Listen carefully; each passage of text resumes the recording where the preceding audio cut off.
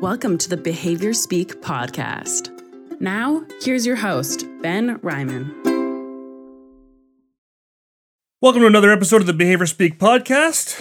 Pretty excited today to have Dr. Rebecca Sharp as a guest with me. Rebecca will be talking to us all about behavioral gerontology, which is a really cool area that really doesn't get enough press. I think there was one researcher in particular, which we might mention down the road, that did get some play a few years back, and there was some podcasts and some interviews and some webinars that came out, and but then I really haven't heard a whole lot since, and so I was really excited to find out that there's someone else doing some really great work in this area. So once again, really excited to have Dr. Sharp here. Rebecca, welcome to Behavior Speak.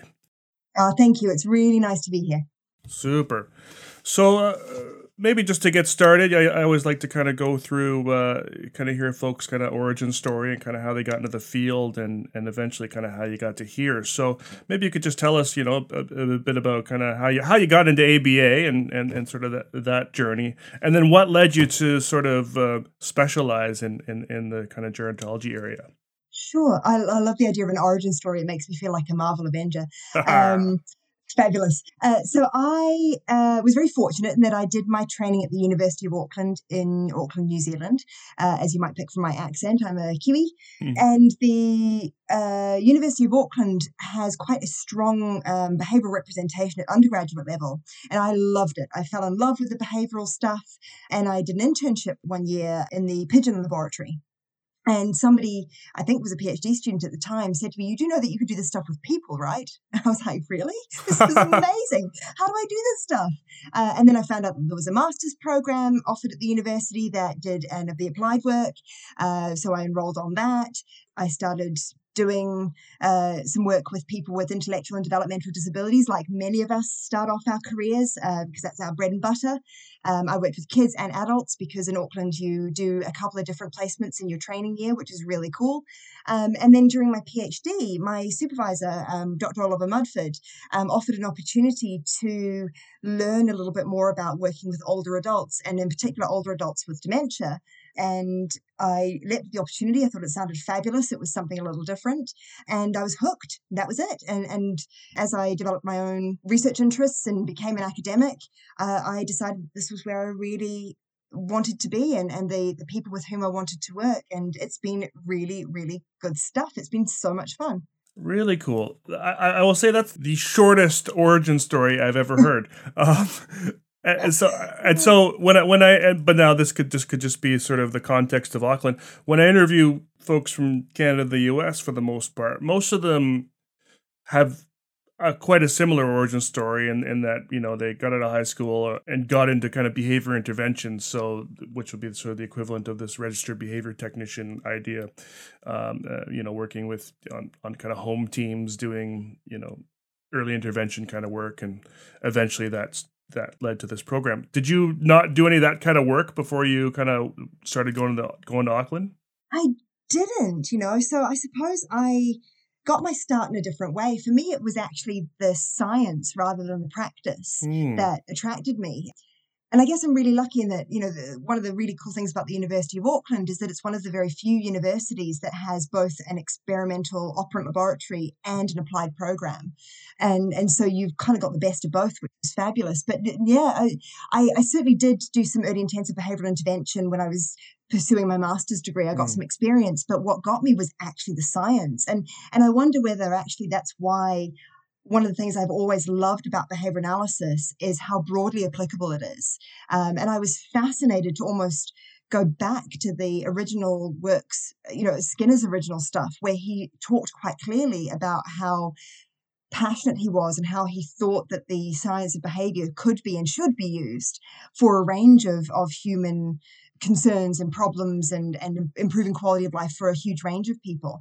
And so I've always seen the science of behavior like that, I guess. And in my professional career, I've been really lucky. Alongside my academic work, I've worked clinically with a huge range of populations, which I've loved. I worked with people with traumatic brain injuries. I worked in recidivist youth offending. Not that I was engaging in recidivist youth offending, but I worked with people who were.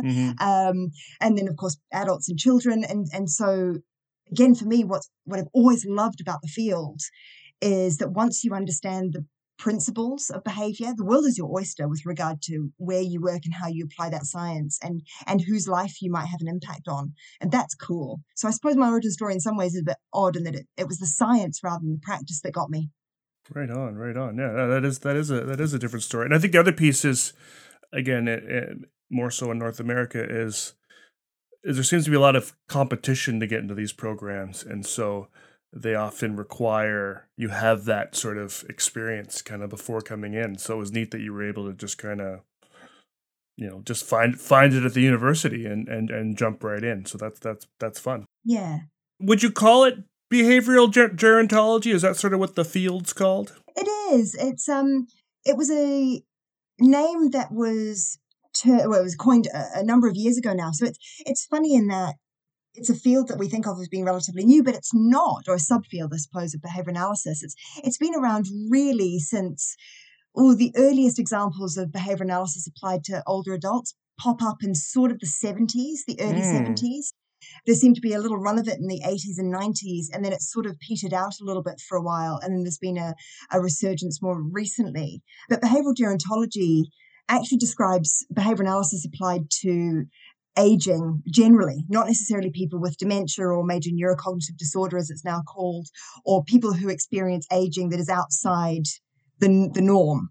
It was actually, the very early applications were actually for just older adults, often in nursing homes, but people who did not necessarily have any kind of cognitive impairment or diagnosis, which is really interesting. And then in a little piece of work that we did where we had a look at the literature and what the literature currently shows, we found this sort of reverse trend where the early studies were interested in older people more generally, whereas the more modern behavioral gerontology studies have focused almost exclusively on people with dementia, with the odd exception here and there. So there's been a real shift in, I guess, what behavioral gerontology means, but technically it's actually behavior analysis for anybody who's aging, which I suppose in some respects is all of us, right? Sure. And that it depends on how you define aging, but for me, aging is changing behavior to respond to the different stimulus conditions that are associated with your chronological age. And if you take that definition, then actually we're all aging all the time.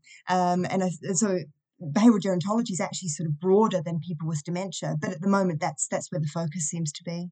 I really like that definition of aging because it can be really subjective as to sort of what that means. And lots of folks, are like, I know I have family members who will constantly say, I'm getting old, and they're in their 70s. But then I have other family members who are in their 40s and say, I'm getting old. And it really just depends on kind of what's going on. Yeah, absolutely. It's about the stimulus conditions, right? It's about the changes in your environment. So what kinds of things were they looking at? Because you're right. For me, all I've ever heard about is sort of the dementia, kind of Alzheimer's kind of research. And so what kinds of things were they looking at back in the day, in the early days that just related to aging? The really early stuff looked at, it was usually topography based. So it was things like engagement and communication between residents of care homes, which was really neat, or getting people to engage with community activities. There was some early work around continence, although that tended to be people who did have a diagnosis. But it was this idea of what they called behavioural plasticity. And I suppose up until that point, approaches to aging had been very much medical or pharmacological. And it was sort of in the 70s that people said, well, actually, there's this idea that you can continue to learn behaviors and your repertoire continues to change regardless of your age. And that's why it's behavioral plasticity, right? A little bit like neural plasticity. And I really like the way that sort of is conceptualized. And then Skinner talked a little bit about prosthetic environments, what he called prosthetic environments. And it was about arranging your environment as you age to allow you to contact as much positive reinforcement as possible. That as you age, there are biological and environmental changes. For example, you might retire, and so your social life changes and your sources of social reinforcement are different. As you age, your eyesight might deteriorate or hearing might change. And so he talked about you can't necessarily change those things. It's part of aging. But what you can do is add prosthetics to the environment or augment your environment so that you can still maintain contact with the things that make you happy and have a good quality of life. You just have to do those behaviors in a different way. And it's a really clever way of looking at the world. And Skinner was quite interested in this with regard to his own aging, which is why he wrote the book with Vaughan in 1983. It's called Enjoy Old Age. And it's his perspectives, it's his thoughts on the aging process from a behaviorist's view. And it's a lovely book. It's only a little thin book, and it's a dead easy read because it's written in layman's terms. But it's this idea that actually you can still use behavior analysis to help you age, and that you can still, contact the reinforcers that make you happy. And so are folks, because you said that now, research has kind of moved towards the dementia area, which we're going to, definitely dive into today. Are there folks out there that are still using behavior analysis for just sort of general changes in life when it comes to aging? There's the odd few. So, for example, there's a paper by Mark Dixon that was conducted, I think, around 2004-ish, where he looked at gambling activities in a nursing home. And those were people that did not have a diagnosis, but he was looking at whether you could make people happier. So he used, Green and Reed, their team's conceptualization of how you might measure happiness objectively, which is by looking at people's affect, and worked out whether the provision of gambling activities would make people happier and improve quality of life. And he found that it does during the activity, that people look really happy. But of course, there are no sort of long-term, as you might expect. As soon as that activity is no longer there or it finishes, then people's affect goes back to being relatively neutral. So that there are some examples in the more modern literature like that, but they're not as common as the applications to people who do have a diagnosis of dementia or something similar. And so most of your work then is kind of in this dementia sort of area? Yeah, it has been. And certainly what we found is there's an appetite for this, both with regard to dementia generally, in that, we know that there are very high numbers of people that will get a diagnosis of dementia in their lifetime, and we've got an aging population, and it's an area where lots of money is spent and lots of supports are needed. And so there's this sort of a push from a research funding perspective. But we also know that there's a particular appetite, or there seems to be a particular appetite for behavioural approaches, and that there are other people who have suggested models or ways of conceptualizing people's behavior as they age that might be problematic. For example, there's the unmet needs model, and there's the Newcastle model that came out of Newcastle here in the UK. And they're both behavioral in the sense that they talk about environmental contingencies. They don't quite use that terminology, but they talk about triggers, for us, discriminative stimuli or antecedents or motivating operations. And they talk about behavior having a function, and that people don't engage in behaviors because it's something about them as a person. They engage in behaviors because they serve a purpose, i.e. they meet an unmet need. And although these models don't necessarily seem to always acknowledge that they are using terminology or using concepts that have been around for a long, long time in behavior analysis, what they do show is an appetite, I think, for a behavioral approach, and certainly for a functional approach to looking at behavior, which is really, really exciting, and a movement away from pharmacological or just exclusively pharmacological intervention. So these aren't behavior analysts that have come up with these models? No, they're not to my understanding anyway. They're not. They're psychologists or from other or gerontology backgrounds. And sometimes you look at things and you think, yes, of course, behavior has a function. We've known this for a long, long time. But it's really exciting that actually other professions are starting to cotton onto this a little bit in some respect, and that we've clearly got something to offer. If you've got services that are very interested in, for example, the model or conceptualizing things based on unmet needs, then a behavior analyst has a very clear way into that service to say, actually, I can help with that. If that's how you're going to see behavior, guess what we do? We do exactly what you're looking for. Surprise! And that can be one of the hardest things to do as somebody who, if you're working in an area of behavior analysis that is less common, sometimes getting a foot in the door is the hardest part. But once you're in there and you demonstrate how effective you can be, you're away laughing. But trying to get somebody to employ you right off the bat can be really difficult, because you're unlikely to find a job that says we're looking for a behavior analyst with a specialization in gerontology. They might be looking for something like an activity coordinator, for example, or a support person, or a behavior specialist, or somebody who's you sort of have to look beyond the job title and be prepared to stick your neck out and take a slightly less obviously behavioral job, but make it behavioral once you're in that role. Mm-hmm. Very good, very good. Yeah, because I often wonder about some of these sort of niche areas where folks are doing really cool research, and certainly as an academic, I think, and correct me if I'm wrong, because I'm not an academic, but it seems like it might almost be sort of easier for you folks to do this work because you're essentially offering to do it for free, right? Like Absolutely. in the context of those studies that are being funded from somewhere else. And so, yeah, I'm sure it probably doesn't take much then for a nursing home to go, well, if you want to try, sure, we can't pay you, come on in. But then to actually sort of shape that into a role in the company. Have you ever sort of had to been able to kind of, so you've done some studies and done some work with these folks. Have you ever been able to sort of say, okay, well, listen, if you want to keep seeing these results, hire a behavior analyst? Oh, that's a good question. We've sort of been able to hint at that. Yeah. And yeah, it's a difficult one. And of course, one of the sort of awkward things about doing research is that sometimes, depending on what your particular research question is, for example, if you're doing some work around functional analyses, experimental functional analyses, and run a functional analysis in a care home as part of your research, but an intervention is not part of your research, you end up in this sort of ethically grey area where you've done a functional analysis and you said, here's the function of behavior, good luck with that, bye. Right. But nor can you say, but let me stay on and do an intervention for you, because that's not what you're there for. And you get into some dicey areas with regard to being paid for your services and what your relationship with the care home is as a researcher versus as a clinician. And so that can be a little bit awkward, actually, and something that there's sort of no clear path forward with that one. I mean, ideally, what would be lovely is to get a practitioner in to be able to then pick up some of that work. The way into somewhere is through research first. But certainly, in speaking to students, sometimes students show a real interest in some of these sub-areas of behavior analysis. But then I suppose it's a little bit like choice behavior, right? That when you graduate with your master's degree, do you go for a job where it's clearly advertising for a behavior analyst and is asking for the qualifications that you now have? Or do you go for a job that is perhaps less obviously behavioral, might pay a little bit less, doesn't have necessarily as awesome a job title? Where are the reinforcers? And often the reinforcers might actually be taking that job where you're going to be called a behavior analyst, so your job title aligns with your qualifications.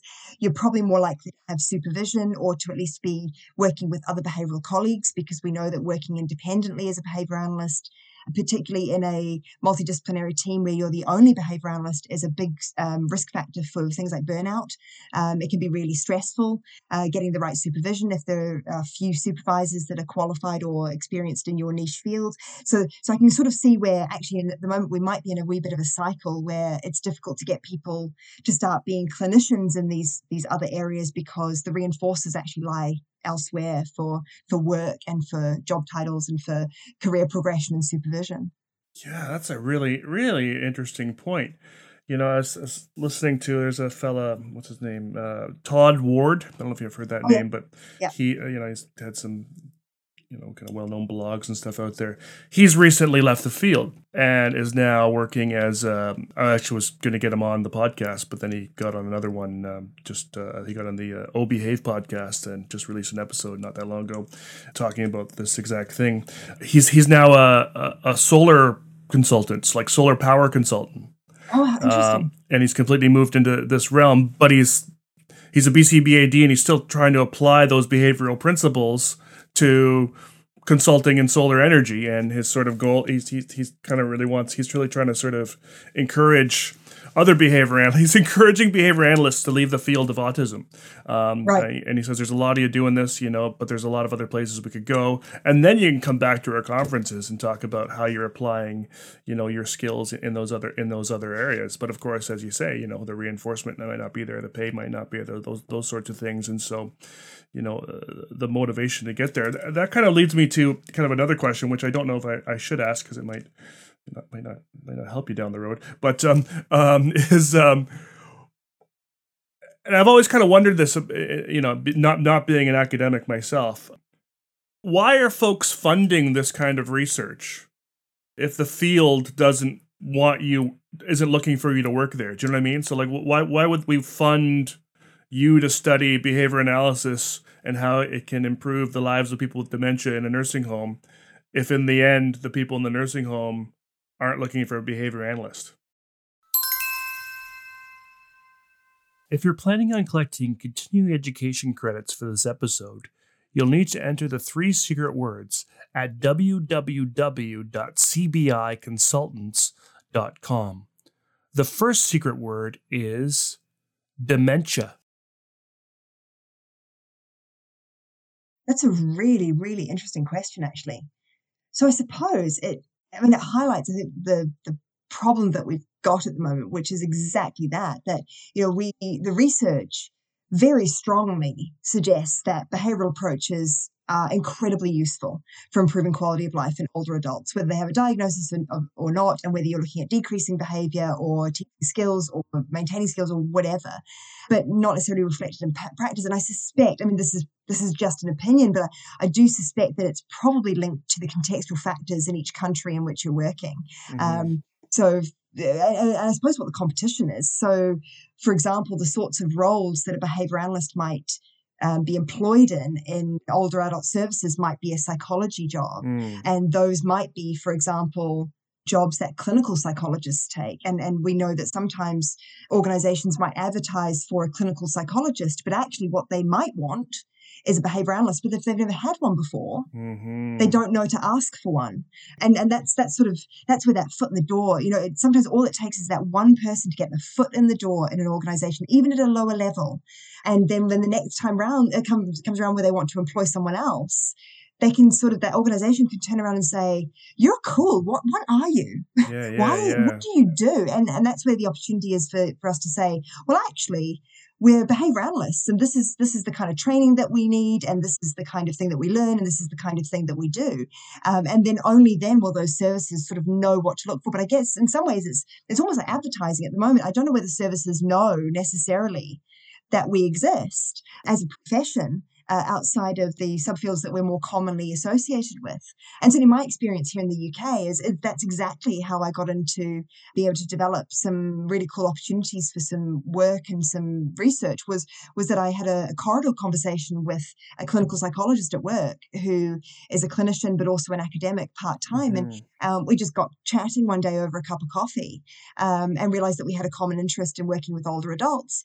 And that actually developed into some collaborative working and a foot in the door with regard to the local health board. But if I hadn't had that conversation with her, I don't think I ever would have made that inroad by myself. I needed that I needed that connection. And those can be hard to come by.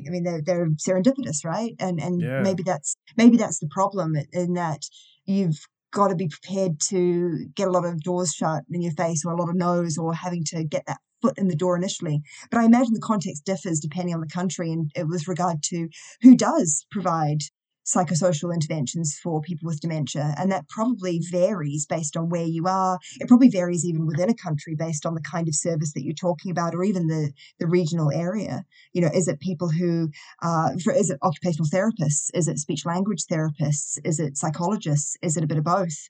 It probably varies greatly. And so maybe the answer is to start to become a clinician in this field is to gain an understanding of the context of how those services work in your area and how you might then be able to infiltrate, I guess.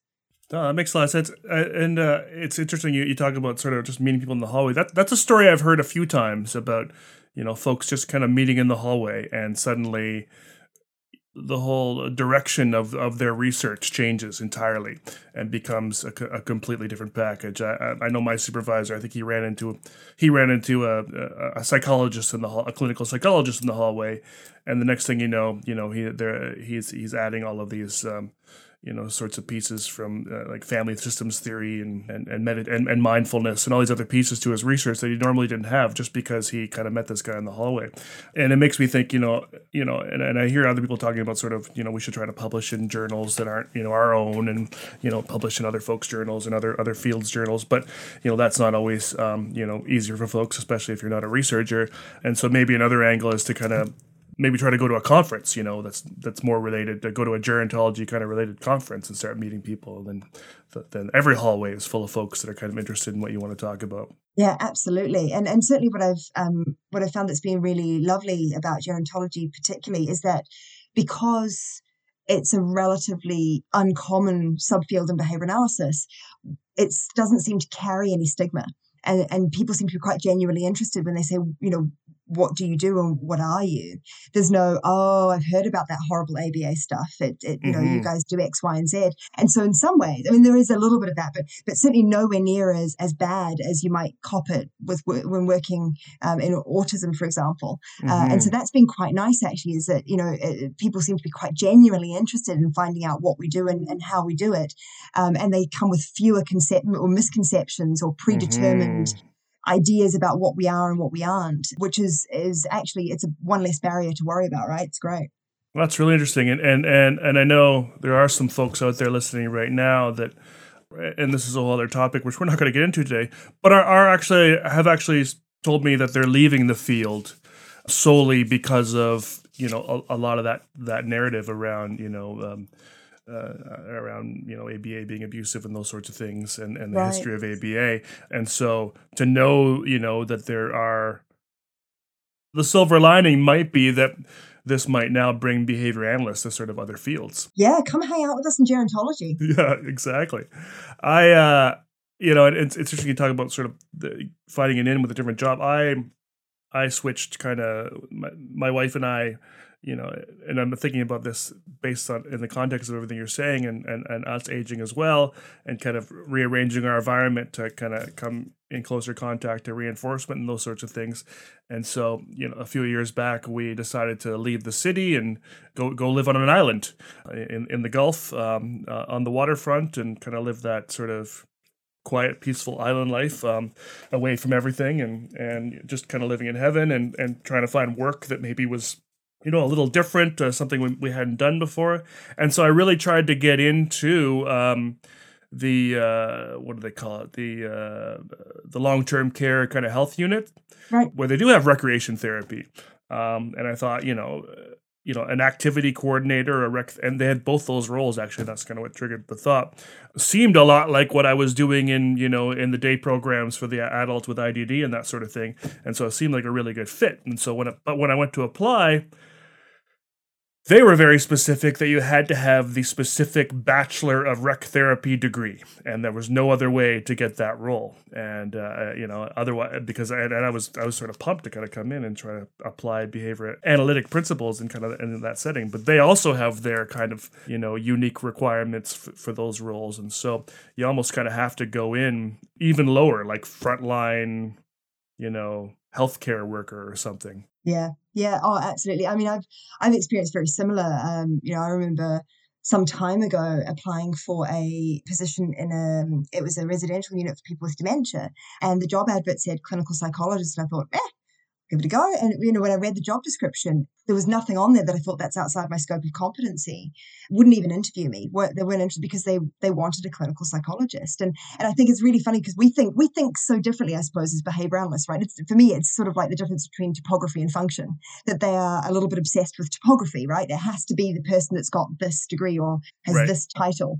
Whereas we look at function, we look at a job description and say, that's a list of behaviors. Are there any behaviors on that list that I can't do?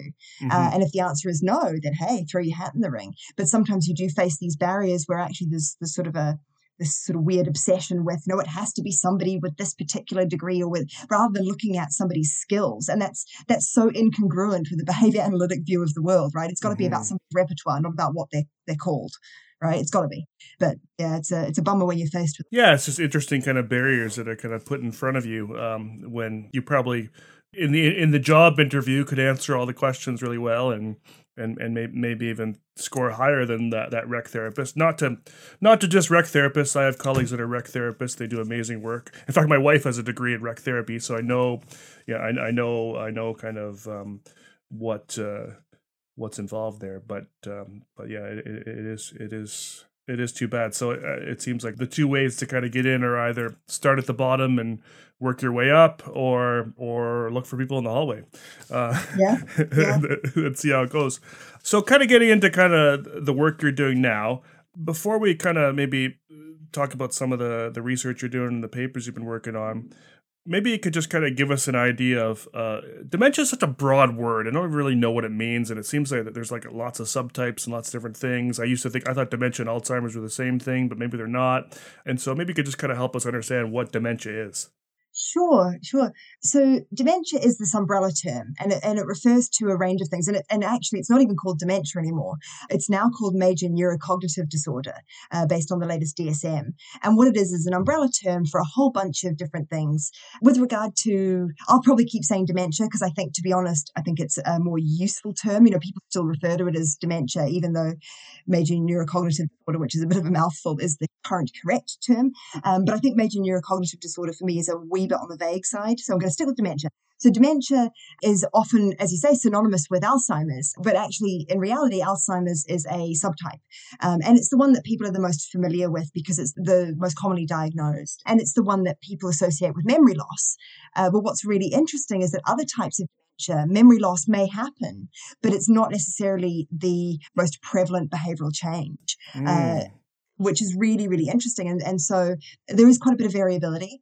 Sort of in a nutshell, we know that people with the same diagnosis can experience completely different changes in their repertoire. So just like anything else, diagnosis is, any other field in behavior analysis, diagnosis is useful to know, and it might give us an idea of what maybe to expect with somebody's repertoire. But certainly, it's all got to be individualized because people's experiences of dementia are so variable, so variable. There's a sort of gray zone between, I guess, aging where somebody ages, for want of a better word, normally, with regard to no abnormal neurological changes, and then major neurocognitive disorder. So the sort of things like mild cognitive impairment that sort of sits in this no man's land in between. And there's not an awful lot of agreement in the field about what that means or looks like or diagnosis. And there are whole different ways of different terms used to describe that. Different dementias will come with sort of different expected progressions. So, for example, if you have a dementia that's linked to stroke or multi-infarct, then you might find a stepwise progression where somebody, if they have another neurological event, suddenly loses a bunch of skills all in one go. There's like this kind of stepwise, quite abrupt change in their repertoire. Whereas things like Alzheimer's, you might expect a more progressive decline in repertoire. But again, it's so individualized, it's very difficult to make broad claims about sort of what dementia is for different people. It's so different. And that's where I think behavior analysis is particularly strong, right? And that the fact that we use repeated measures and small n design, these are all very, very congruent with working with a group of people for whom their experience of their repertoire changes is going to be so different. I think we're in a perfect place to be able to work with people with dementia because of the such extreme variability in how people experience it. And the other really interesting thing about dementia that I think is really cool, and it's often as a clinician, one of the first conversations I have to have with people, is that just because somebody has dementia doesn't mean that they can't learn, right? That contingencies still work. There are operant contingencies that still govern behavior, and people can actually relearn skills even when they've lost them. And yeah, it's true that perhaps for some people you might never be able to move away from having to have permanent prompts in the environment, for example. But there's certainly no reason to think that people can't continue to learn and people's repertoires can't be targeted. We can do some really cool work with helping people maintain skills, learn new skills to make up for skills that have been lost. For example, there's the work that was done around using the picture exchange communication program for people who'd lost their ability to communicate traditionally in more conventional ways, such as using speech. And so that's a good example of teaching somebody a new behavior to make up for a behavior that has fallen out of their repertoire. You might teach somebody how to use medical devices or things in the shower to help people not fall over, or modified toilets, or so on and so forth. So new behaviors like that. But certainly the evidence is very strong that even people whose dementia has progressed relatively far, can still learn, because learning is changing your behavior based on environmental contingencies, right? And so that's often something that is a misconception, I think, and for lay people, that people will say things like, oh, but they've got dementia, they're just going to get worse anyway, leave them alone. And you think, well, no. Yes and no. Yes, it's true we can't halt the progression, but we certainly can do things to help people retain independent skills and to retain quality of life. There's obviously stuff happening in the brain when they're in dementia. Like what's going on? Like is it that like brain cells are deteriorating? Like what do we know what's happening in the brain that's sort of causing these changes? Well, this is an area of behavioral gerontology that I think is particularly fascinating, is that interaction. And that from a medical perspective, I imagine that, and I don't know, because I'll be honest, it's not my specialty with regard to the neurological stuff, but sure. I imagine that there's some evidence where they understand sort of the neurological mechanism. What we don't know an awful lot about at the moment is the behavioural mechanism. So what I think about as, I guess what I call operant limits. So what is the point at which neurological changes mean that operant contingencies no longer work, for want of a better word? So to what degree does there have to be something biological or physiological that has shifted enough that somebody's learning is impaired? And that's at the moment where there's a massive gap in our literature, and the opportunities are amazing. I mean, you could do some amazing work looking at things like that. There are some studies. So, for example, there has been some work looking at people's sensitivity to reinforcement schedules. Can people discriminate changes in reinforcement schedules, and so on and so forth? And for example, we know that matching to sample and demonstrating equivalence between stimuli seems to be something that is impaired quite quickly in people with dementia. There's a lovely paper by Gallagher and Keenan, who are based in Ireland, and they showed that the mini mental state examination, which is it's a cognitive test, it's not behavioural, but it's often used as sort of a snap measurement of somebody's cognitive function. And you can pass that. It's all based on vocal verbal behaviour, which is problematic in that if you've got deficits in your vocal verbal behaviour, then you probably get an artificially low score on this test, because you're expected to answer vocally. And if you can't do that, then, and we know that vocal behaviour and verbal behaviour are not the same thing, right? That somebody can have verbal behaviour without being vocal. But the opposite is also true, in that you can answer these questions relatively well, and so come out on the test as not having any impairments. But what they found is that they, when they did equivalence work, that people demonstrated deficits in equivalence learning that were not picked up by the mini mental state examination. And so there is some work like that, looking at ways that we might start to get at those operant limits and how the aging process neurologically interacts with the environmental behavioural stuff. But there's certainly a gap at the moment. There are very few, certainly to my knowledge, research papers on that kind of translational stuff, that's neither experimental nor applied, but that lovely in-betweeny bit, which I think is the most interesting stuff ever, where you try and marry the two up and you try and get at those behavioural mechanisms. So there's a huge opportunity there. It's low-hanging fruit to some degree. Totally. So the idea of this operant limit, I've never heard of that idea like that. Are you saying that it's sort of, if we find out where that is based on, and kind of connected to the neurological sort of deterioration or whatever, that's the point where now for sure this person's not going to be able to learn what we're going to teach?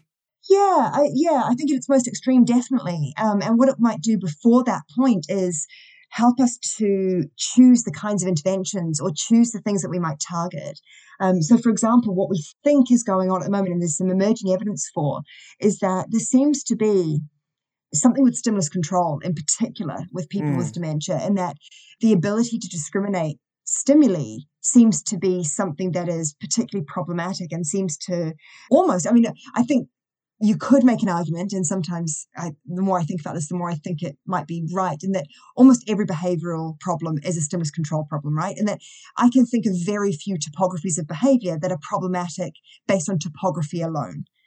With the example of maybe extreme self-injury or extreme aggression. But even then, if you're talking about punching someone in the face, that's completely appropriate if you're in a boxing match, right? And so it's always about context. And as soon as you start talking about context, you're talking about stimulus control. And so for people with dementia in particular, sometimes we see behaviours that topographically aren't really problematic. They just occur in the wrong stimulus conditions. And again, Gallagher and Keenan do a lovely job of describing some of these, but one of their examples, they talk about the person that urinates in the plant pot in the corner. Well, we want people to pee, right? I mean, the topography is not problematic, but we'd rather they didn't do it in the plant pot. Sure. When you start to think this through, well, actually, what is it about a plant pot? Well, it's round and it's white and it sits in the corner. It kind of looks like a toilet. So you could have a problem there where you've got somebody engaging in behavior based on faulty stimulus control. Amazing. Which is so interesting, right? And I think if we can get a good understanding on stimulus control deficits and how those interact in dementia, because it seems to be the thing in dementia that seems to be problematic, then we might be able to then start to develop some really neat interventions and assessments that are specific to older adults. For example, another cool example is that we did some work with preference assessments, which are very well empirically supported. They're a great tool. They work beautifully. And sort of naively, I thought, oh yeah, let's do some preference assessment work with older adults. That'd be great. Sure. Let's work out some preferences. We can then maybe use those stimuli for environmental enrichment, or we can, expand on that research. And we found that actually preference assessments didn't always work. They sometimes went down like a lead balloon. And it was only when we started thinking about stimulus control that we realized why that was. And so, for example, think about the scenario objectively. If you show up to somebody's home and there are two of you and you're in smart casual wear and you come with a bag of stuff, and then you sit in front of that person and you say, hi, I'm going to show you some things and you can pick whatever you like. Well, we found that people looked at us rather suspiciously. And they would say things like, well, how much do you want for it? Or I don't have my purse on me. Or why are you here? And actually people thought that we were like Tupperware salespeople. Yeah, exactly. Because that's what we look like, right? And if you think about, an adult with a typical and long learning history, there is no other situation as an adult where strangers come into your home and offer you items for nothing. It's weird. Totally right? is. Yes. And so for us, preference assessments felt awkward and strange, and we had to think of ways to try and adapt them. And I don't know whether we ever really came up with a single way that was the best way to do that. I think you probably have to read the context a little bit. But yeah, or with food items, if we had things like packets of biscuits, well, we would often do these things in the lounge or in the common areas of a home, because often care homes don't have a room that you can take somebody into that's private, like you might find, for example, in a school. And also you don't necessarily want to do that because it feels weird and awkward, to take somebody into a room by themselves. So you do it in the lounge. But of course, if you're sitting in your lounge and you've got people, you've got visitors, it's very, certainly for us here, you wouldn't sit and eat a packet of biscuits by yourself. That's rude, right? You would offer the packet of biscuits around to everybody who's in your home as a visitor. And so the act of simply asking somebody to make a choice was often met with suspicion and, oh, no, I couldn't possibly have that biscuit. Please offer it round first.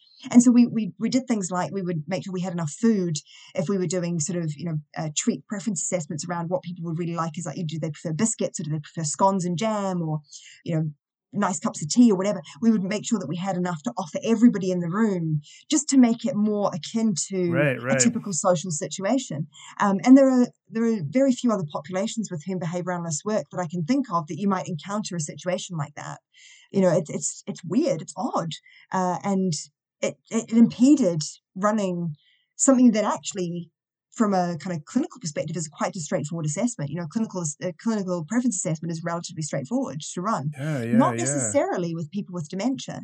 That's so cool. I mean, because you think about that population. I mean, these are folks that have had more experiences than any of us. Their learning history is huge. A lot of them are quite wise and polite and respectful, and they prior to the dementia hitting, they had all of the social skills that we wish everyone else had when we try to teach the children. And so to kind of come into a situation and put this sort of novel, this novel preference assessment in place, and they're like, no, I want to share. This is rude. What are you doing here? And people don't do this. Maybe things would have been better off as just a big buffet table for the whole house, and see what people pick, that sort of thing, or whatever. Well, I mean, a free operant, right? I mean, a free operant preference assessment would be, and that's something that I don't think I've seen, actually. I might be wrong. Somebody might have done it, but that's sort of not reflected in our literature yet. And so there's a lovely, again, low-hanging fruit to some degree. There's a lovely opportunity there. Is it more socially acceptable? And certainly the research on the social acceptability of interventions. If you think back to Wolf 1978, right from that point, there's been this call for us to consider the social acceptability of the goals that we pick for behavior change, the methods that we use to change them, and then the outcomes of our interventions. And actually at the moment, again, there's a lovely gap in the literature there for somebody to fill around the social acceptability of some of these methods that are very commonly used with other subfields in behavior analysis, but applied to adults, because then we might find that something that is socially acceptable for children, for example, in a school setting, is completely unacceptable for people in a care home. The second secret word is Newcastle. And that really kind of brings home some of that cultural humility stuff as well, I think. Absolutely. And not just thinking about sort of ethnicities and whatnot, but just the culture of the aging population versus the culture of little autistic kids, is going to be quite different. So what's some of the work you're doing? What kind of research are you putting out? So a range of things, really. We're particularly interested in stimulus control thing. We've been interested in looking at preferences, looking at how people might prefer their care to be delivered. So can we adapt preference assessments to be not just about items or about food items, but also about how you like your care delivered. So, for example, when you enter a care home, often there's a document that is filled out where you or your family members or both will write things about your preferences, things that you like and you don't. And so, for example, I'm a coffee drinker. I love my coffee. I'm not a particularly big fan of tea. I'll drink it occasionally, but it doesn't do much for me. Now, if I was to go into a care home, my family would probably write on my preference sheet that Rebecca drinks coffee. And what that might mean in practice is that I never get offered a choice ever again, because it says on my preference sheet that Rebecca drinks coffee, and so I'm always given a coffee. And that on the surface looks really lovely and person-centered, and that the staff are following the preferences. But what it doesn't do is give somebody a choice. Right. And we all sometimes fancy something different, right? And just because I have a preference for something doesn't mean that I dislike everything else. And so we were looking at whether we could adapt a way of having people choose whether they, it's all very well to say so-and-so loves gardening, but do they love gardening if somebody does it alongside them and has a bit of social chit-chat? Do they want to be left alone just to garden by themselves? Or would they actually like some assistance gardening because maybe they have physical issues with their fingers now, and actually they find it difficult to do some of the fine motor stuff, and they much prefer the activity when they've got somebody that can do the nitty-gritty for them? Those are three very different ways of delivering that particular person's preferred activity. And so we looked at adapting a method that has been around for a long, long time. It's a little bit like an alternating treatments design, but instead of the interventions being offered sequentially, they're offered simultaneously all at the same time. And so essentially what we had was three different people that were wearing different discriminative stimuli saying, I'll do it this way, I'll do it this way, I'll do it this way. And we asked the person to choose which person they would like to go with to do the activity. And obviously we counterbalance the person so that we were assessing preference for the contingency rather than the person specifically. And to some degree, it was relatively fruitful, but we found all sorts of interesting kind of things that you just don't expect that make research so interesting. For example, the wording on the written discriminative stimuli. Well, initially we didn't even use written discriminative stimuli. We actually had people wearing coloured aprons, like you might do in a functional analysis. So in a functional analysis, right, to help discriminability, you might have different coloured tablecloths on or whatever in conditions. And we did something very similar where we had people in 3 different coloured aprons. And the red apron represented this, the green apron that, and so on and so forth. And we found that we didn't get discriminated responding based on those particular stimuli. And so we added textual prompts instead, or textual SDs instead, that said, if you pick me, this is what will happen. But what was really interesting about that is that even though that seemed to facilitate for some people better discrimination in what the contingencies were, the way that the words were, the sentences that we used affected somebody's understanding of what it was. So we had one participant, when they read the thing saying, if you pick me, I will talk to you, they interpreted that as, if I pick that person, I have to talk to them. And so it was like the reverse contingency. And so there are all these like funky little things that we'd never thought of that cropped up. And so there is a little bit of research evidence, but not much. And certainly our findings are congruent with this, that textual prompts or textuals as a verbal operant might be preserved in people with dementia when other verbal operants disappear. So sometimes the verbal operants that you think might be the ones that are preserved the longest, like amand, those can go first. Not necessarily in everybody, but your kind of core verbal operants, your mands and your tats might disappear, and yet somebody might still have very complex intraverbals or textuals, which is fascinating. But again, it's almost like, there's a Skinner idea that he talked about 2 types of research. There's programmatic research, which is, you're like, I think I'm going to research X, Y, and Z because there's a hole in the literature. And then there's discovery research, which is when you are doing research and you find something unexpected or interesting, and so you pursue that and you sort of go down the rabbit hole and you just go with the flow. And actually, the research that I've been lucky enough to be involved in has sort of been a little bit of both. It started off programmatic and sometimes becomes discovery research because we're like, well, that's weird. Let's explore that. How interesting. And we go down these amazing rabbit holes, which is really cool. So preference assessments, we've looked at experimental functional analyses and what some of the barriers to conducting those might be. We sort of dabbled in a range of things, really, just because we go down the rabbit hole. Yeah, it's interesting. I don't know a lot about verbal behavior either. That's never been kind of my area. But the idea that when we look at sort of the young kids with autism, we kind of start with manding and kind of work our way up to these kind of more complex operants. But then to say that sort of when dementia hits, you would expect the more complex ones to kind of fade away first. But you're sort of saying that some of those simpler ones were... They can do. And I think on some level, it's probably as simple as those simple ones don't necessarily get reinforced. Right. So we know that, the research about care homes is that people spend a lot of time unengaged. It's a big problem. There's a paper from probably about the 90s that showed that people spent 87% of their day doing nothing. 87%. I mean, that's just crackers, right? Wow. Right. And so you can imagine why mans or tats might disappear. If your request for a conversation is met with, I'm so sorry, I've got to go and, help so-and-so get out of bed. Those would very easily disappear out of your repertoire. And yet something like, how are you today? Good, might be reinforced because it might be something that a staff member says in passing. So you've got a lovely intraverbal there. And that topography of intraverbal has probably been reinforced thousands of times throughout somebody's lifespan. I mean, how many times do people ask you how you are? And it's almost automatic, right? When somebody says, "How are you?" "I'm good, thanks." It's like you just rattle it off. And so those intraverbals might persist for that reason. I mean, I'm sort of waxing lyrical here a little bit. There's not an awful lot of research. There are some lovely papers that have attempted to develop assessments of verbal behavior. Specifically for older adults and verbal operants. But there's not, we certainly don't know anywhere near as much about verbal operants in older adults as we do in other populations. And it's fascinating stuff.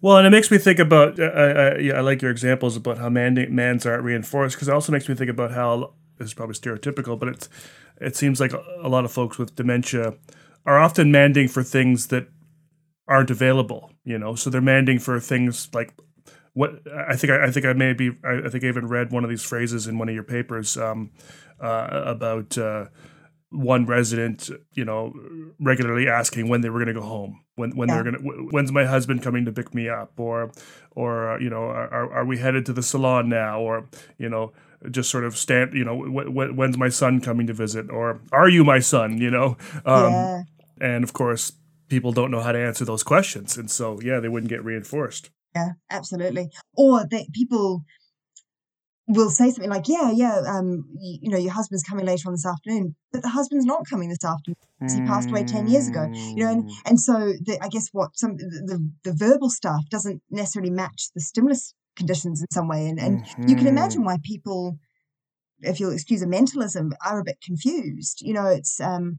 It completely makes sense that, we do see many people who, you'll go into a care home and there'll be ladies sitting with their shoes on and their coat and carrying a handbag, and they will sit like that all day because I guess the stimuli that used to occasion behavior that was, you're at home, you need to take your coat off because this is your home, because they aren't able to discriminate those stimuli in the environment, they don't see that they're home. There's a faulty stimulus control thing there, and that there's a misconception about the environment and the environment in which they live, and we sort of see that with, sometimes we work with people who themselves were in health professions, nurses or healthcare workers or occupational therapists, or all of those health professions.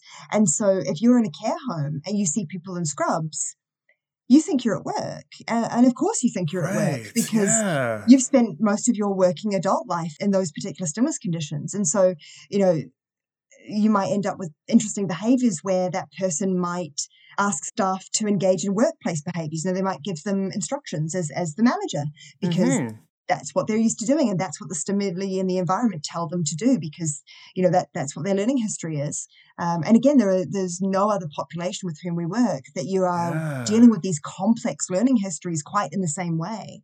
And quite often, I suppose, because you're not going to find, that Martha was an RN for 40 years in an assessment report or in a psychological report. So you're not going to get that, when we work with kids with developmental disabilities, we often get those files to review that have, all the different sort of experiences in different sort of assessment units and whatnot. But, staff aren't going to know that Martha was a nurse for 40 years. And so when and maybe the head nurse for 40 years. And so when Martha's telling all the other nurses what to do and they're not listening and she's getting angry, they don't realize that she's just responding to the stimuli in the environment. That's so wild. Wow. Yeah, I know, it's so interesting, isn't it? And of course, when you think about attributions of behavior, from a non-behavioral perspective, people will say things like, oh, well, Martha's engaging in that behavior because she has dementia. Not really, right? No, it's not the dementia that results in behavior, right? What the dementia does is it changes the way that Martha interacts with her environment, and it changes her ability to behave in accordance with the contingencies. And so people often miss out that middle bit. Dementia does not equal behavior. Dementia equals changes in how you interact. And behavior is therefore reinforced in the environment, just like any other operant behavior is. And so that can be a barrier in trying to explain to people why people engage in behaviors that on the surface look unusual. They look, strange. Why is somebody doing that? Well, from a behavioral perspective, it's contingencies, but the dementia itself is not the reason that somebody engages in behavior, right? Just as much as if somebody has a brain injury, that doesn't cause behavior. It changes the way they interact with their environment, and those behaviors are still maintained by operant contingencies. So I really like the idea that you were looking. I mean, I don't like this idea, but the idea that folks are spending 87% of their day doing nothing. So I really liked what this one study that you sent me that you did in 2019 around lounge layout. Right. That just seems like such a beautiful, simple, cool intervention that made such a huge difference. Can you tell me a little bit about that one? That was a really, really interesting one in that it was just totally serendipitous, talking about kind of opportunities. We were really lucky that we were doing some work on this unit for people with dementia, and it was place where people went for assessment and for some sort of intensive work and support. And one day, new furniture was bought, and they sort of said to some trainees that were working, behavioural analytic trainees that were working on the ward, oh, can you guys arrange the furniture? And we kind of went, well, yeah, but where do we put it? And how should we arrange this lovely new furniture that you've got? And my behavioural analyst brain kicked in and I went, why don't we do this based on data?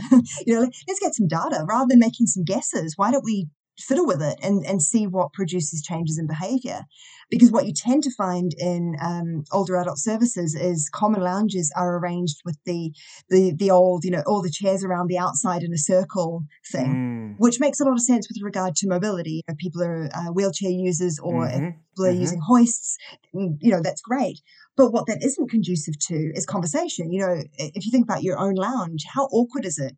When you've got like a bunch of people over and you're all crammed onto the same couch and you're having a conversation and you have this kind of awkward thing where you have to like turn your head and almost be, nose to nose with the person next to you to have a conversation. Yeah. And it's weird and awkward. And actually what we found was that if you put the chairs like that around the outside, it sort of doesn't occasion communication and engagement and people interacting with each other. But when you put the furniture in a more social arrangement, grouped around tables or with chairs facing each other, you get far more communication and even engagement with activities. We had the same activities available in all the conditions, regardless of where the furniture was. But simply the act of facing the chairs, across from each other around a table and putting the activity in the middle of the table made it more likely for people to actually engage with the activity as well as communicate with each other. And it was just a cool way to show that you don't have to do these outrageously complicated behavioral interventions. Simply tinkering with the physical environment can produce, relatively modest changes in behavior. We didn't suddenly get, it wasn't like everybody suddenly talked to each other all the time, but certainly there was a considerable increase that, then you could further assist if you trained the staff to prompt communication, for example, or you did something exciting with the activities, or there are ways that you can boost it, but it certainly boosted those levels of communication up from baseline, which was next to nothing. And it was just as simple as that. It was just a great opportunity for a behavior analyst to do some tinkering. So cool. What are the chances you're going to have a bunch of behavior analysis students in a room being asked to move furniture? Yeah, right. Oh, it was just sheer good luck. It was just amazing. To sort of set that up. Look at it. I guess it's also a nice lesson in humility, right? There are two ways to look at it. You can either go, it's not my job to move furniture around. Yep. I'm trained to be a behavior analyst. Or you can go, what a cool opportunity. Let's use this. Let's use this to get some great information about how we can help improve quality of life for these people. I think that alone and that study alone is, I think it just can really, if folks are listening, it can really inspire you to really just sort of think about any environment you're in at any time, no matter what you're doing, whether you're helping your friend move or you're, whatever you're doing, whatever scenario you're in, that if you turn on your behavior analytic brain for a second, you could really make a difference and, hey, potentially even publish it. Right. Exactly. I was chuffed to get that published because it was something that we just didn't plan to do. And, and I think it's very congruent with the inductive approach of behavior analysis. I consider myself like, I'm like an environmental tinkerer. And it makes me laugh because sometimes when you're filling out applications for ethics approval, it will say things like, what's your hypothesis? And I'm sort of the obnoxious person that writes, I don't know, that's why I'm doing it. What do you expect you to find? Question. And I'll write, I don't know, that's why I'm doing it. And because to some degree, that's how I see behavior analysis, both clinically and from a research perspective, is it's about what happens if we do this, poke, poke, poke, poke, poke. What happens if we do this, poke, poke? And that's cool because what it also does is set us up to never be disappointed in our results, right? There's no such thing as bad data because it's informative. If you don't get what you expect to get, that's not a problem because you go, well, that's interesting. Let's do some systematic manipulation here to work out why we didn't get what we thought we were going to get. And let's see if we can do it a different way. Whereas if you do a more traditional psychological approach, which is, I take a measure beforehand, I do my intervention, then I take a measure afterwards. If for whatever reason that intervention doesn't work, well, you've not only wasted that time with an intervention that doesn't work, which means that your client hasn't had meaningful behavior change, but you also didn't get any opportunity in your design to change things up when it didn't work. And so this idea of being like an environmental tinkerer, I think is one of the coolest things about behavior analysis. It's so fun. So cool, so cool. So I don't think you were doing this study. I think this was someone else. But you mentioned kind of earlier in the podcast about and it's just been stuck in my head about we can actually do something about incontinence. Like I didn't think I thought incontinence was entirely like a physiological thing. You can just no longer, hold urine in your bladder, and so you just or hold feces in your bowels and just at random times, you just go, and there was really nothing you could do about it. So, but it sounds like maybe that's not always the case. Yeah, I mean, it's a relatively old study now, but it's a cool one. It is 1970 something. And what's really cool about it is that my understanding is that not only did they improve continence, but the intervention was actually implemented by spouses. Which is a lovely example of getting carers involved, because that's a whole separate thing in working with older So adults. cool. Really, really neat. And it was as simple as prompted voiding. These were people who were incontinent, and they put in a lovely, simple prompted voiding procedure where they had carers check every, it varied based on participant, but, every hour or so to see if people were wet or dry, and then prompted based on sort of working out, just like you would if you were teaching continence in any other kind of behavioral analytic setting. But I love the idea that you don't write people off, right? I mean, you don't say, well, that's it now. And we also know that continence issues are one of the factors that affects whether somebody goes into a residential home or not. Because continence issues, if you think about the changing role of carers, if somebody is your spouse and you've been with them for a number of years, your relationship changes very drastically when somebody's behavioral repertoire changes drastically. And if your role goes from being a spouse to being a carer, and you're doing things like personal cares, that's a whole other area of contextual work that, again, you might not necessarily have to think about when you're working with, I guess, particularly with children or even with adults with ID, that, an adult with an IDD has always been a person with an IDD. And so the relationship they have with parents has always been, it's still a parental relationship. Whereas if you're working with somebody whose repertoire changes because they have dementia, and they're your parent, your role goes from being child to being carer, or spouse to carer. And from a behavioral analytic perspective, thinking about stuff that we don't quite have as much research on, the soft skills, the clinical skills, rapport building, empathy, however, you might define those in a behavioral sense. It's almost like the context is so different, again, working with older adults, because you've got to be aware of that. You're working with people who might be feeling like they've lost, a sense of loss, or their lives have changed, their relationships changed. And again, that's sort of not necessarily something that we've researched yet, how we might adapt, how we work, how we make sure that we are still being socially valid and socially acceptable. It's so, so interesting. Anyway, sorry, that's sort of a little bit down the rabbit hole away from the issue of continence. But I think, continence is important to target because it probably does change somebody's relationship with their spouse. If you're having to do continence things with your spouse, it's not something that you have always had to do with that person. But being able to reteach continence, again, is fabulous. It's this idea that just because somebody has a diagnosis doesn't mean that we can't improve quality of life and change behavioral repertoires. It's so cool. Really, really cool. The third secret word is Oliver. A couple of other papers that you sent me were kind of related to more around kind of assessment, and that we might need maybe different ways of doing assessment with folks that have dementia versus other folks. Yeah. Can you touch on that a bit? Absolutely. There's in addition to the preference assessment work, we've also got a little bit of data around functional analyses, experimental functional analyses, and how they might work. And of course, the experimental functional analyses are fabulous, and they are the gold standard with regard to identifying function. And of course, they're the only way to determine function with any certainty over and above, indirect and straight observation methods. But what we find is that sometimes when you're working with somebody who's got a complex vocal verbal repertoire and somebody who's got a long learning history, again, it's that context that makes things a little bit awkward. For example, if you think about the alone condition, it might be more socially appropriate for a young child to be ignored by an adult if they're busy, for example, right? So kids learn that sometimes adults are not available because they're busy doing adulty things, right? Sure. When your kid approaches you, you don't always drop what you're doing and interact with them. When an older adult demands for your attention or asks you a question, it feels incredibly rude to put that on extinction, right? I mean, and what we found is quite uncomfortable in that, we worked with a participant who would say things like, "Why are you ignoring me? Have I done something wrong? Oh gosh, this happens all the time. I upset people. It's me. I'm so silly." And it was quite heartbreaking. It was awful.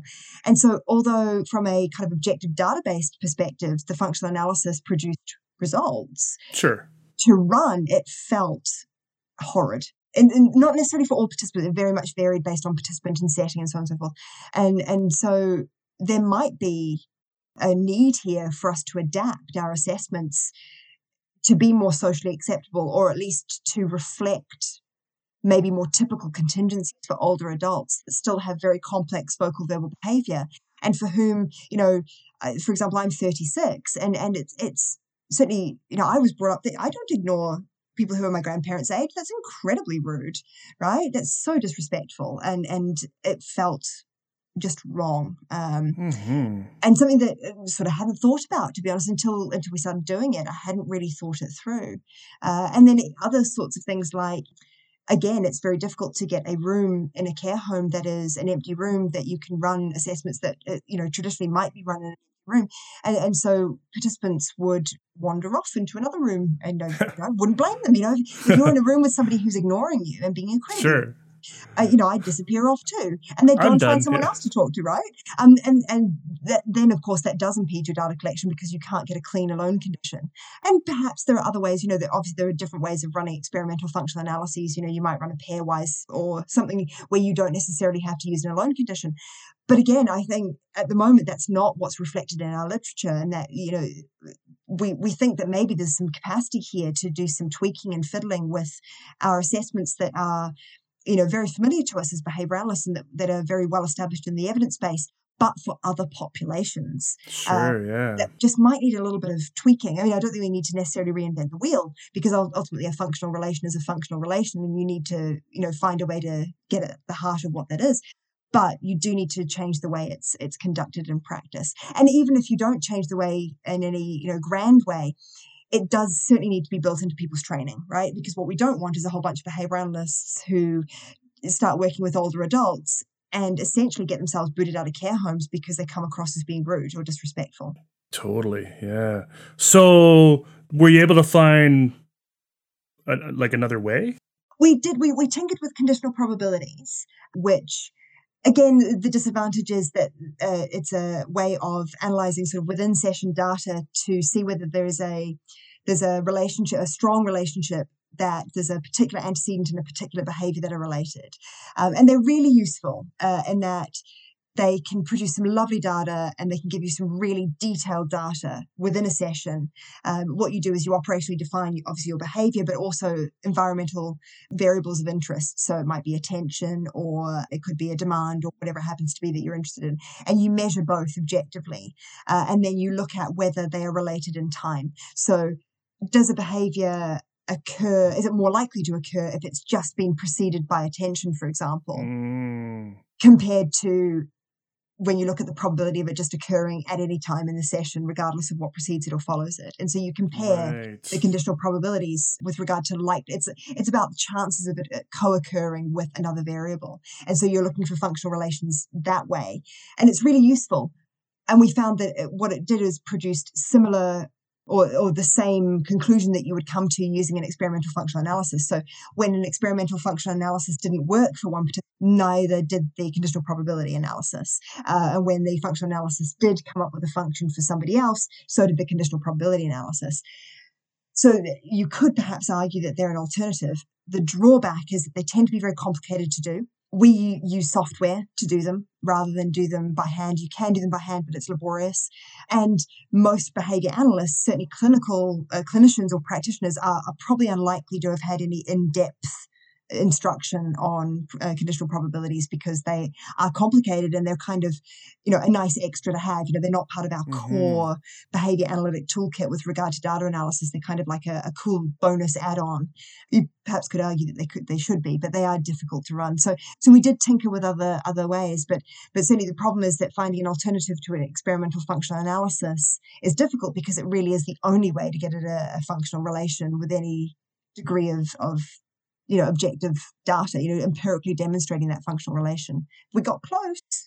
And I do want to argue that they should be because, and I know we sort of talked beforehand that you used a software program to measure this, but that software program doesn't work on the new computers. Doesn't, which is a shame. You can calculate them by hand, but obviously what you can calculate by hand is usually a less complex analysis than what you could do with a computer. And I'm sure that there are other programs that do this, just beyond my limited programming skills, I think. But Sure.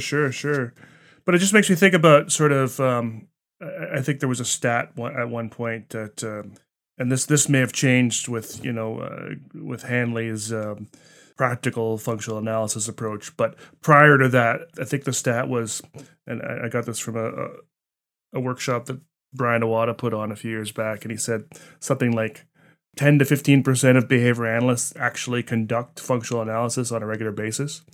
Like it was a crazy low number, and then he kind of went on to sort of talk about how indirect assessments and descriptive assessments aren't useful for developing your hypotheses, but useless for actually coming up with a function. And we've seen lots of those QABF comparison studies and things like that. And so it surprises me that there isn't more education and more talk about conditional probability analysis, because it seems like it could be a nice alternative when FAs just either aren't feasible because of the environment or potentially harmful or unethical, like the example you gave. Yeah, I'm surprised that's not happening more. Yeah, and what they do as well, I think, is they give you a different type of data, and that you can really zoom in and look at data at a different level. There's a lovely paper. I believe it is by Tara Fahmy. I'm sure that I'm mispronouncing her name, and I'm so sorry if I am. I'm sorry. No, I think I know who you're talking about, yeah. Blame my Kiwi accent if I'm mispronouncing. That talks, and actually, Hanley might be the second author on that, perhaps, from about 2008. And what she argues for very strongly is within session analyses, that a lot of our data collection is across sessions. We do session by session, right? And actually, sometimes within session analyses, if you do intensive and you look at actually the contingency within a session, that you can get as much information from that as you can from doing multiple sessions. And so actually one argument could be experimental functional analyses with people with dementia might be a bit awkward, but if you can get away with doing it once and look at your data within the session, and that gives you enough information to determine your functional relation, then maybe it's okay. Really cool. As everything, it's that kind of weighing up the risk of harm versus the outcome, and all of those clinical decision making things that we have to do as a practitioner.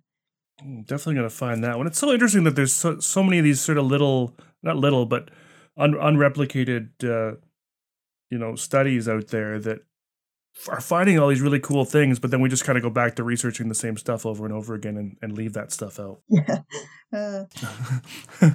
And then maybe just while we're on the topic of assessment, we could just touch on one more paper before we kind of think about wrapping things up. And that's this other one where you were looking at demand assessments. Can you tell us a little bit about that one? Yeah. So again, this was a piece of research. It was a piece of discovery research, again, where it came from a clinical need rather than something that we sought to do. I didn't have an epiphany one day about demand assessments. It was I wish I had. It was somebody with whom we were working, and again, it was that stimulus control issue, in that what we sort of notice anecdotally, and I've got no objective data, this is pure anecdote, but we find that actually watch what happens in a care home or a setting where older adults live. Very few demands are placed on people.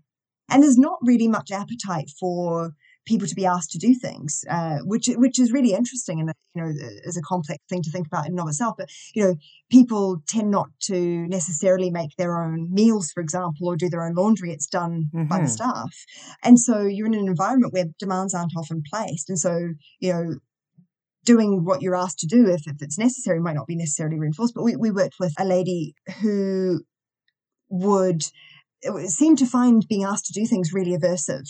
And for the most part, we could avoid some of those things and it wasn't a big deal. But there were occasionally you might encounter a situation where a demand just has to be placed. For example, I need you to step aside because there's a medical emergency down the hall and I've got to get to that person quick. And if that person refuses to step aside, then, or engages in behavior that might then become physically aggressive, as somebody might escalate their behavior, then actually you've got a big problem here. And so we thought that it might be helpful for the staff if we worked out whether it was something about the way that those demands were being presented. Again, thinking about people's learning histories, I wouldn't go up to my grandfather and say, get out of the way. That's rude, right? And he would very appropriately tell me where to go. But I might go up to him and say, excuse me, Granda, can you just, scoot sideways for me, please? And so we looked at adapting a demand assessment to vary the antecedent, the way the demand was delivered, to see if there was a particular phrasing or a particular way that it was being presented that was kind of occasioning this behavior, which I think we ended up defining as rude behavior. It took all sorts of interesting topographies, but you essentially got an earful from this participant. Any sort of personal insults through to, being told where to go in not so polite terms. And that could escalate to more problematic behavior and more dangerous behavior than that. But for the most part, it was verbal. And so we tinkered with things like, what about if it's just a straight instruction, just the behavior, step aside, versus a rule, I need to get down the hall, so could you please step aside, or step aside, please, so that I can pass, because a rule is stating at least 2 of the 3 parts of the contingency. So we did a rule, an instruction. We sort of embedded it in a bit of chit chat on either side, so a bit of whiffle waffle about the weather or what people were wearing, or what was on the telly, or who was winning Strictly Come Dancing, or whatever it happened to be, and then with the instruction embedded in it. And what we found was that when we phrased things as a request for help, that this lady was much more likely to be like, yeah, no worries, sweet ass, I can do that, all good. And again, we think it was tied into the stimulus control thing where we suspected that for her, she was at work. She wasn't a resident, she was actually at work. That's how she was reading the discriminative stimuli in the environment. And we got some really very clear results that it was all about the phrasing. And what we did, we did it with a preferred activity, so that it was, just so that we could work out whether it was, we wanted to know whether it was the delivery as opposed to it being the activity itself, right? Yes. So we picked something that she really loved. You can get those really cool adult colouring in books. Yes. She really enjoyed those. That was a preferred activity. And so we used that because we wanted to make sure it wasn't that the task was aversive, that it was the way the demand was phrased that was aversive. And so it was hopefully a step towards maybe evaluating how we might adapt, how we interact as a behavior analyst, how we place demands, how we ask people to do things, how we present information to people that might be perceived as appropriate or inappropriate. I guess it's essentially assessing social validity. Of demand placement for that particular lady. Yeah, and we were really lucky to get that published, which was fab, because it wasn't really intended to be a piece of research. It was actually a piece of clinical work that we thought was so interesting. So we submitted it and it was published, which was fab. It's amazing. It's so amazing. You can't be like the first to ever do this. Like, have folks done this kind of work before? Like, this just seems like such a simple, brilliant, but simple sort of piece to look at, that it's not maybe the activity they don't want to do, it's how you're asking me to do it. Well, that's a really good question. I would love to take credit for it. I'm sure somebody's done it before.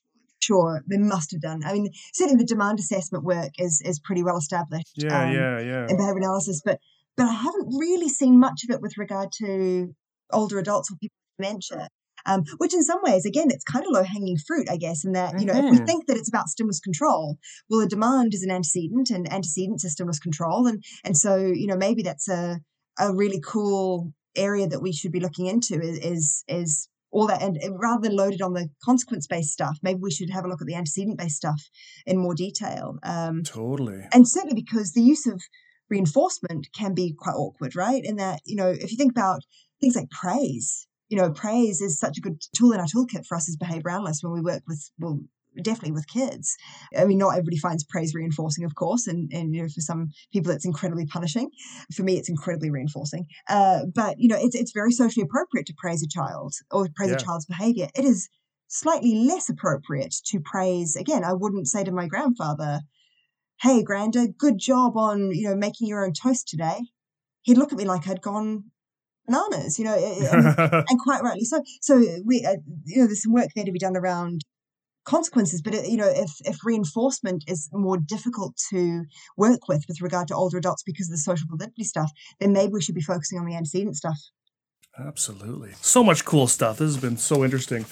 Kind of before we go, what are you working on these days? Like, what's the latest project? Well, unfortunately, I imagine like a lot of us researchers, we've been scuppered by the pandemic. So we are on hold at the moment with a lot of our research. Yeah, but certainly some of the things I'm really interested in going forward is I'm quite interested in this translational stuff. The stimulus control thing really excites me. I think it's so interesting. And one of the other things that I'm quite interested in is why things work, and in that, just like there are in other subfields, there are lots of different interventions and offerings for older adults. Not that long ago on the news, there was, an example of some researchers that have come up with it's like a plush thing that's in the shape of a person that you can hug, and it's designed for dementia. And with my behavioural analytic brain, I go, okay, that's cool, but what's the underlying behavioural mechanism? Why does that work? And often, because they're not necessarily behaviour analytic interventions, they're not evaluated like we would evaluate behavior analytic interventions. The data that are collected tend to be self-report, or they tend to be social acceptability or standardized measures rather than direct observations of behavior. So, do these things actually change observable objective behavior? Do they change communication? Do they change engagement? Do they change indices of happiness? And if they do, what's the underlying mechanism? Is it simply environmental enrichment? Right? So, if somebody's spending 87% of their day doing nothing, does it matter that it's a really expensive, really cool animatronic seal that bats its eyelids? Or would a cheaper animatronic cat do the job? And does it need to be animatronic? Does it, is it about the object, or is it because when you've got that animatronic thing on your knee, it's actually a discriminative stimulus for staff to stop and talk to you, right? Because they'll say, oh, that's interesting. What have you got there? And so it's not actually about the object itself. It's not about that 3,000 pound animatronic, whatever. It's about the fact that simply giving somebody an activity prompts staff behavior to interact with that person more, and that's why it changes quality of life. So it's I'm really interested in getting at the heart of the behavioral mechanisms responsible for some of the things that aren't necessarily behavior analytic interventions, but could be evaluated really nicely from a behavior analytic perspective. Yeah, so interesting. Most of my work in the past has been in kind of the group home setting with, where there's been a lot of, which remind me of these nursing homes that you're working in, where the activities are limited and the interaction is limited and staff are busy doing everything for the individuals. And all of our interventions are looking at, how can we get, the actual residents more involved in their daily living things and, give them more things to do and engage them more. And so I kind of see a lot of parallels there in terms of, looking for interventions, because there seems to be these days a limited amount of kind of group home research compared to what they're kind of used to be in the past. So maybe kind of looking at some of the gerontology stuff, could be kind of helpful. And it makes me think of, your example of the, animatronic cat sitting on their lap. It makes me think of sort of, these interesting objects that some of these residents sort of latch onto and why they're doing it. And is it about the object, or is it about sort of those interactions that that they evoke? So yeah, it makes you think about a lot of those pieces. Really neat. Oh, it's so interesting. There's so many opportunities for research with older adults. There really, really are. And it'd be so cool if we could grow this subfield. Come join us. It's fun. Absolutely. Do you have some students that are kind of doing this kind of work too, or are you supporting them in sort of other things? A little bit both. I mean, again, we're sort of scuppered by the pandemic, really. Sure, but Previously, though. Previously, yeah, absolutely. Yeah. I've been fortunate enough to supervise some PhD students that were doing some really cool work in this area, and actually have published a lot of their work, which has been really, really cool. And that's how, I guess, how we help the field grow a little bit is through getting more people to do PhDs in this area and do research, because in a PhD, certainly in a UK or a New Zealand based PhD, because they're research PhDs rather than taught PhDs. There's a really lovely opportunity there to do quite an extensive program of research in the 3 years that you've got to do that PhD. So that's a really lovely opportunity to get people involved. Wow, so awesome.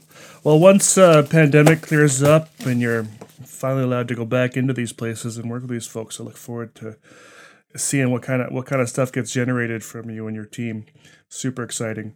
So yeah, super cool. It's just so interesting. I've been wanting to talk about this stuff forever. I've always found it interesting, and kind of the last bit of work I did in group homes before I kind of got out of it for a while was in group homes for seniors with IDD. So it's kind of a combination of kind of both areas. And so, yeah, really, really interesting stuff. Thanks so much for coming on to the podcast. Really, really neat. Really, really fun to talk to you. And I'm looking forward to seeing what else you pump out and hopefully bringing you back maybe in a year or two. Oh, cool. Thank you for having me. I've really enjoyed it. It's so exciting to be given an opportunity to talk about the stuff that's so exciting and fun and I'm really passionate about. So thank you for having me. I've really enjoyed it.